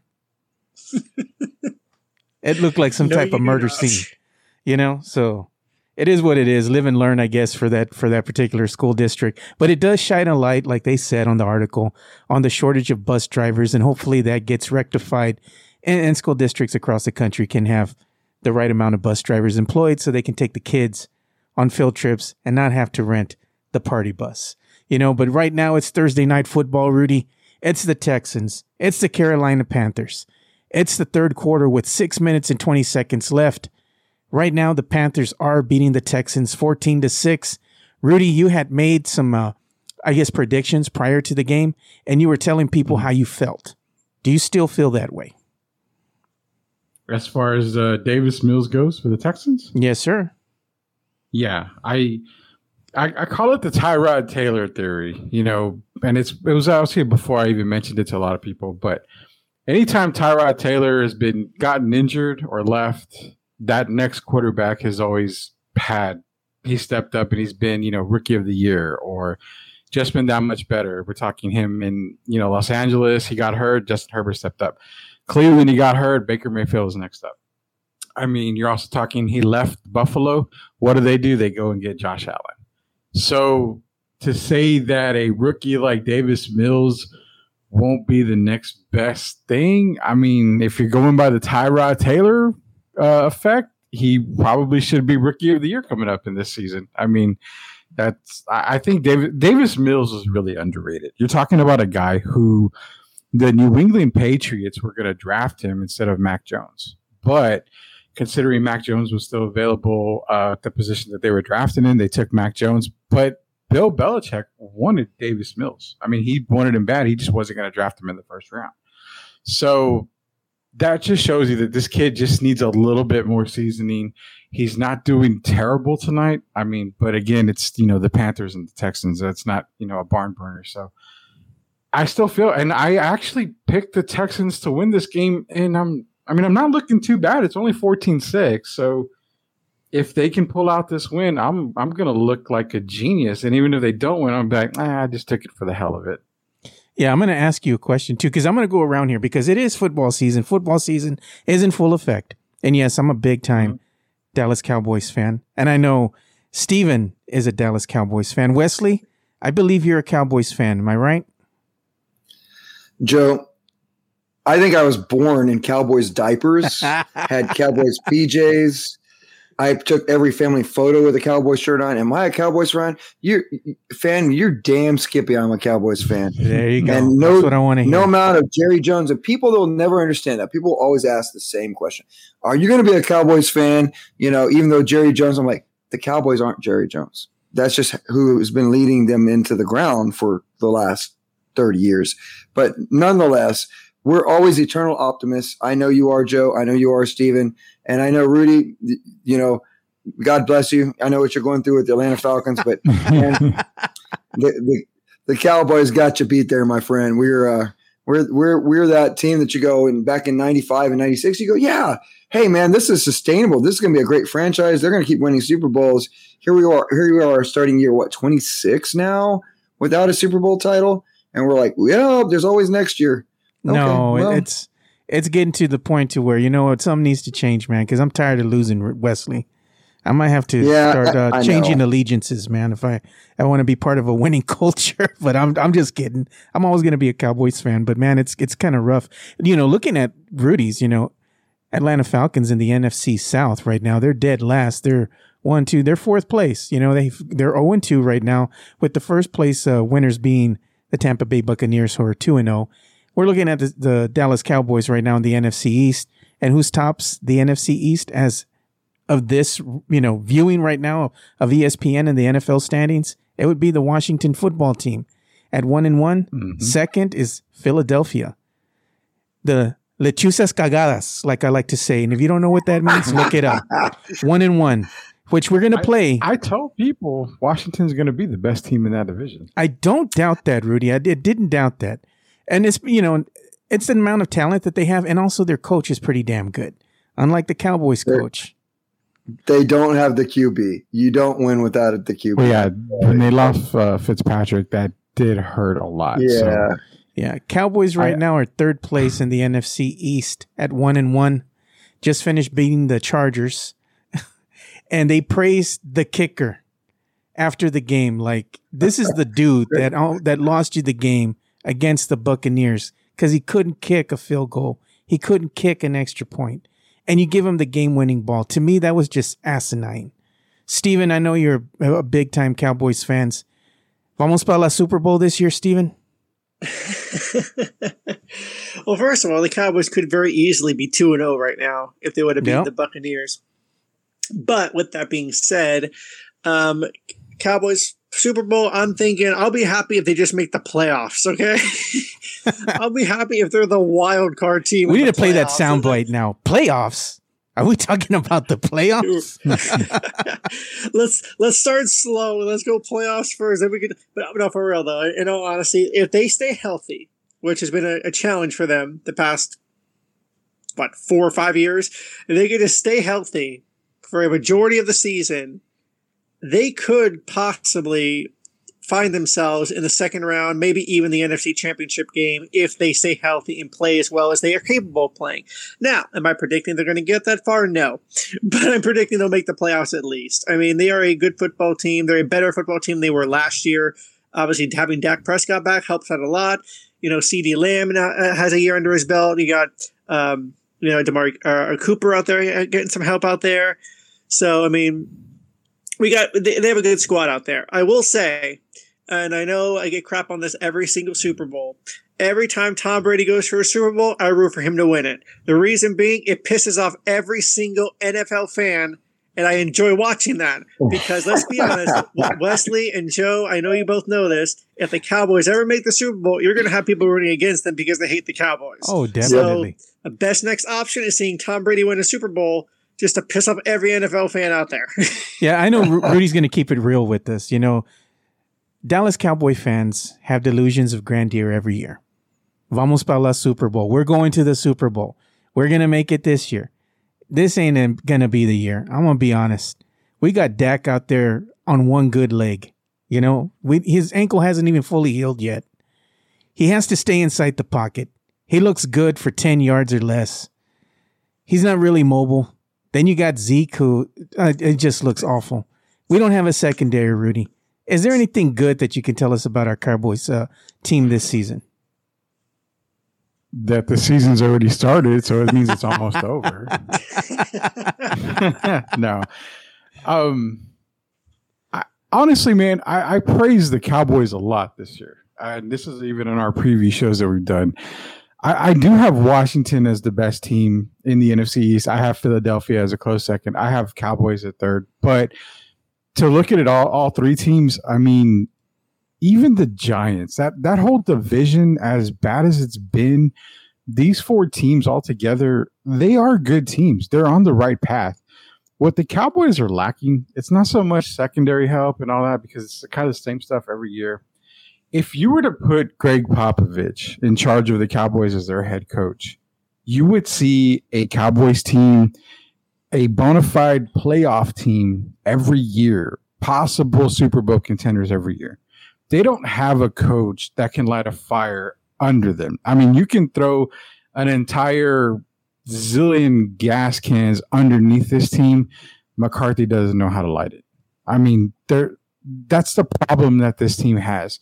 You have McCarthy, you had Jason Garrett, you had Yuck. You had a bunch of guys there who are players, coaches, and that's what they don't need. I mean, I don't understand Jerry when it comes to hiring coaches, but needless to say, their defense has gotten a lot better. It's going to be way better because of Dan Quinn, who I know personally. Thank you, Dan Quinn, for screwing me out of another Super Bowl. You and that schmuck Shanahan from over there in San Francisco. But I think with Dan Quinn, you're going to see a better defensive side on the Cowboys squad. I actually am not going to be shocked if they make the playoffs this year. They may even win the division. Everything about the Cowboys screams good. They just don't have the fire underneath them. And with this coaching staff, with Mike McCarthy in charge, you're not going to get that. If you had Dan Quinn as the head coach, I would be real different about this Cowboy squad. And to be honest, man, I use hate very loosely, so don't take this the wrong way, guys. What I really hate about Cowboy fans is when, oh, you're a Falcon fan. Oh yeah, man, y'all were doing good. Super Bowl, yeah, okay. Man, it sucks being a Cowboy fan because we haven't had a title in 20 years. Okay, bitches, y'all have had titles. I don't have a title on my team. You almost had one. I've sniffed victory in a Super Bowl. I had it for 3.5 quarters. You can say we have titles. We've won the Super Bowl. I can't say that. So when Cowboy fans tell me, we have it bad. No, you don't. You don't have it bad. 1962 is when the Falcons came into existence at the AFL. 1966 is when they became an NFL team. I've never had a Super Bowl win at all with the Falcons. I've sniffed it, a couple times. But what is it? Being always a bridesmaid, never a bride. I'm not even a bridesmaid. I mean, I'm damn near Falcons are just a flower girl. We're just a part of a couple of Well, you know what? You have your golden god out there, your false idol, Matt Ryan, to thank for that. How I feel about Matt Ryan. Matt Ryan, he was a great quarterback. And I say I use great as very loosely as possible as well on this. I mean, he was serviceable. And when he had the right OC under him, he could dominate. I mean, we're talking a guy that was MVP. I mean, you're talking a great quarterback with the right coordinator, but when you can't surround him with an offensive line, and even at that, the offensive line is not bad, but it's just something about him. It's like, it goes back to the Spurs, Joe. I mean, if it doesn't work and it's not working, don't put a Band-Aid. Don't fix it. Get rid of the problem and try something new. I mean, I have more respect for you if you go 0-17, but you made moves, than you go, 0-17 with the exact same roster. But Jerry doesn't like getting rid of the problems, Rudy. That's the issue. He likes to go ahead and give them big contracts. Jerry at least wants to make a splash. It may not be the right splash 99% of the time, but he wants to make a splash. Arthur Blanks for the Falcons.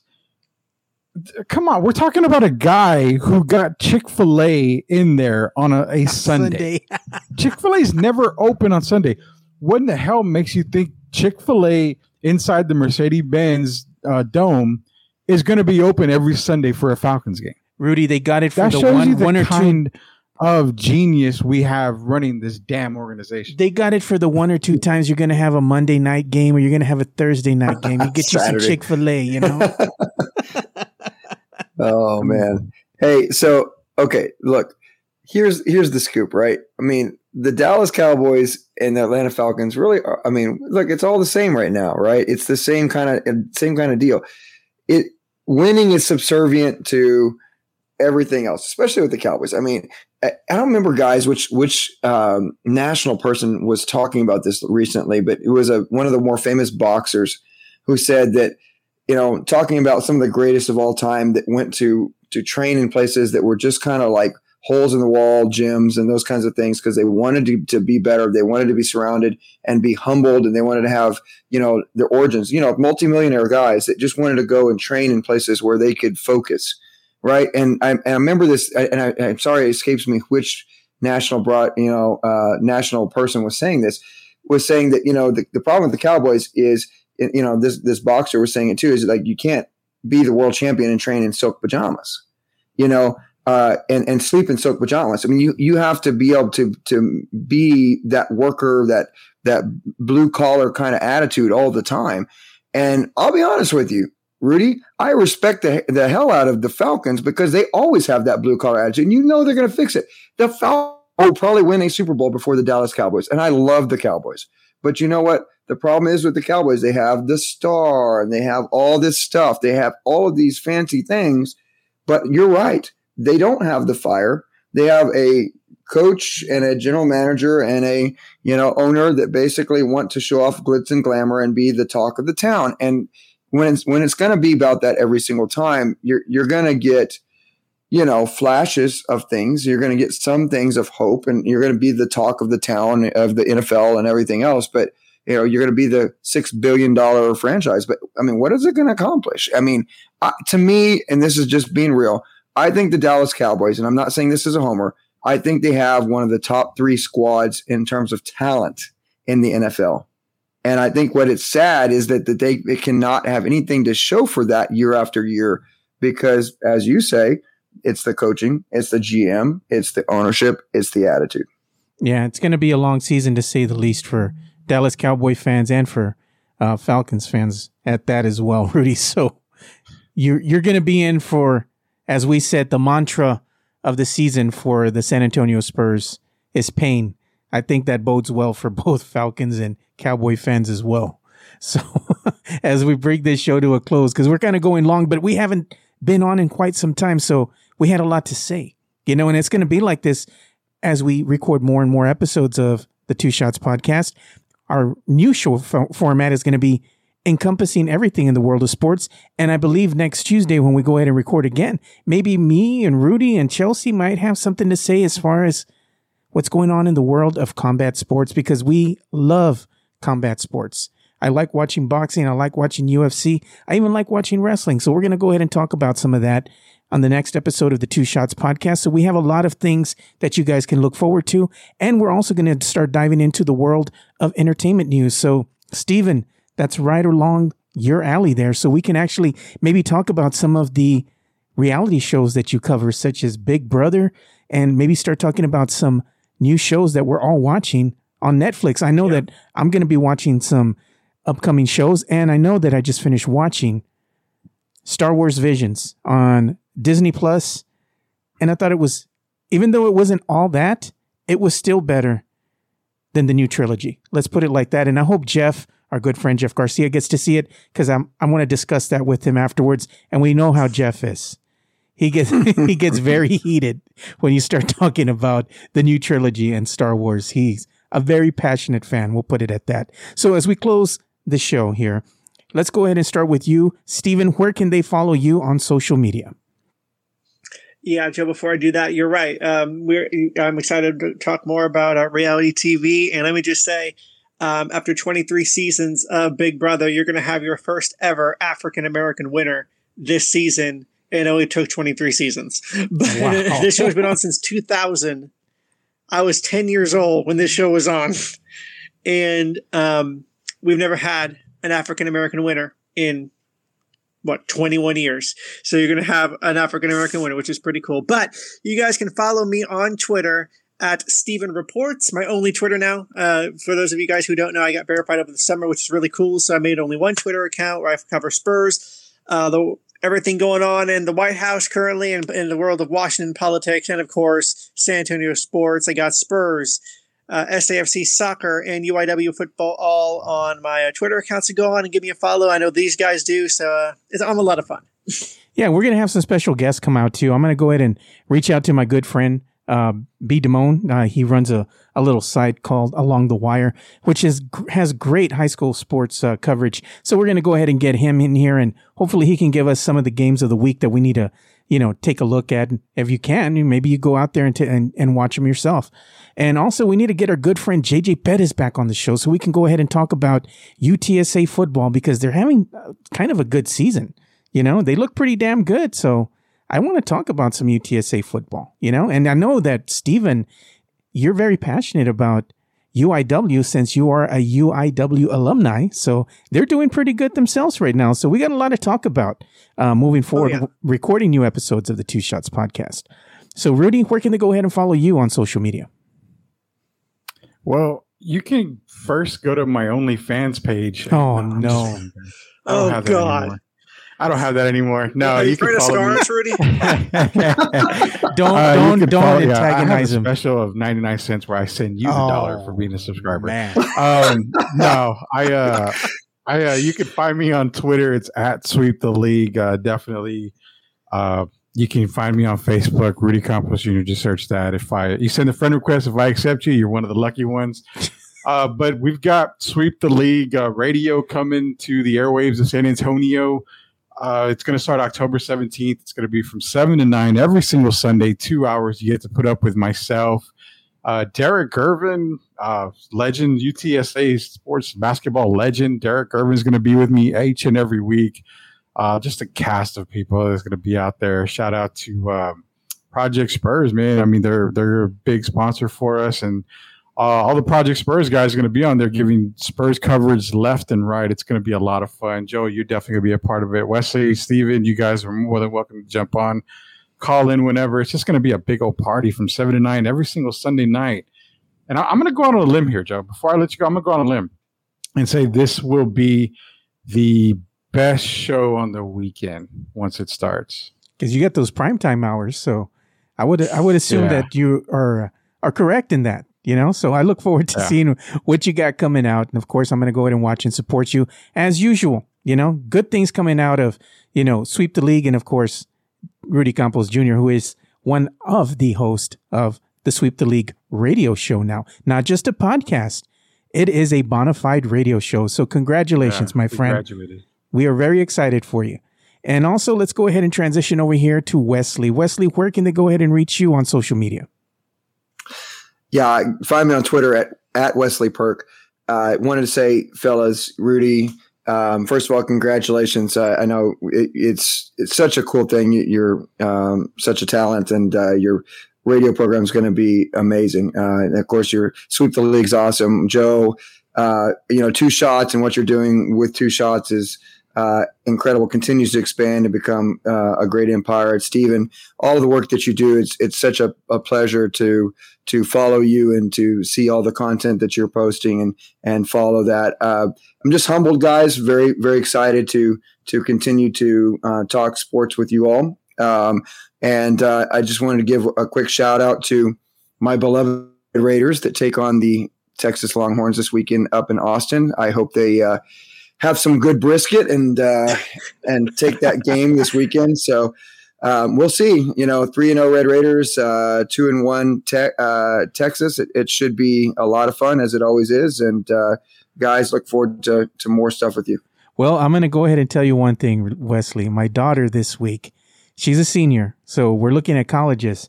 And out of nowhere, she comes and tells me that she is looking to attend maybe Texas Tech. So we're going to have to go take her on tour over there because it's one of the schools that's on her short list. Once she tours, man, it's over. Once she tours, I'm telling you, it's Wreckham, baby. That's just the way it works. I'm just saying, man, I might have to wear the shirt that says Wreckham. I might be a Texas Tech Red Raider fan if my daughter attends the school. I got to do it. You brought up something, Joe, real quick that I want to ask you because I want to ask you guys real quick. Am I wrong that I've told my daughter, my 8-year-old daughter and my wife, that you can go to any university in the world you want to go? I will gladly pay for it, except Duke. If you go to Duke University, I have told her that I will just kick her out of the family I'll write you out of the never, will. Ever welcome her back in, at least not for 4 years. Is that wrong of me to do? I mean, my wife says if she wants to go to Duke, let her go to Duke. And I'm like, you know what? You might want to pack your bags too, because it ain't happening. It's like this, Rudy. You know how we see those videos of the Latinos, right? And we see a bunch of them out there, and they have the Latino mom or dad, and they get so angry when the kids bring home a dog. I'm not taking care of that dog. I hate that dog. I'm going to take him back. I'm going to call the pound. And what do we see happen about a week later? The dog becomes that mom or dad's best friend. Yep. Rudy, you might hate Duke, No. but if your little girl wants to go, No. she's going to have you wearing Duke apparel, and you're going to wear it with pride. And if maybe the realm of possibility, she comes out playing on the band, or maybe she's a cheerleader for Duke, I guarantee you're going to be in the stands clapping your hands for your baby girl, wearing some Duke apparel, maybe a jersey or something. No. If my daughter goes to UT, she's disowned. Apparently, I'm not the only one. Man, Yeah, guys no, are it's brutal. It's true. man. Like, And it's they supposed to can go to work. A&M, they can go to Baylor, they can go anywhere else, but they go to UT. They don't belong to me anymore. I put them up for adoption right now. That's it. So guys, if your daughters are 18 after high school graduation, it's like, hey, Dad, I want to go to UT or I want to go to Duke. Do you just leave them at the dinner and just don't bring them home, or what? What do you do? You know what? Fire station. Well, yeah, fire station would be I told good. my daughter it's like this, man. I don't care where you go to school. I'm going to support you. Just don't bring any strays home. Like, don't bring any guys back with you. I ain't ready for that yet. Joe, your daughter's going to bring home a can't guy do it, with an man. eye patch and a tattoo. It says Yeah, mom I on it, can't right? do it. I really can't. I mean, I don't know. I mean, you can go to SAC. I don't care. I mean, I don't care. Rudy is going to get the you want to major in underground, drug dealing businesses? I will gladly pay your 4-year Oh my God. bachelor's degree or whatever in drug dealing. I don't Man. care. Just don't go to Duke University. Rudy is so Thanks, career point. Rudy is so full of it. I bet you anything his daughter goes to Duke, he's going to wind up. We'll remind this conversation, everybody, about this conversation. Yeah. Because if she goes to Duke, I will gladly go live. It's probably going to be like, Yeah, Face Mash or something by then where we can go live, and I'll gladly go live. I will gladly go live on the radio show and say, you know what, my daughter's going to Duke. Finally, I can say I don't have a kid at all in my life at all. Oh my God. It's going to be Rudy going For live, good. getting the blue devil tattooed on his butt cheek. No. Yep. That's what's going to happen. So as we bring this show to a close, you can go ahead and follow me, Joe Garcia, at Two Shots Podcast, and it's all spelled out TWO, Two Shots Podcast. And I'd like to talk with you about anything in regards to the world of sports or going on, anything going on in the world of entertainment. Hit me up if you have a good anime or a good manga or, even a good show that I need to stream on Netflix or Hulu or Amazon Prime. I'm all game for watching something new and exciting. So make sure to hit me up. So for Rudy Campos Jr. and Wesley Perkins and Steven Anderson, I'm Joe Garcia. Thank you for watching, or should I say listening, to another episode of the Two Shots Podcast. And like we always say, spread the love, stop the hate, and be kind. We're out. Peace.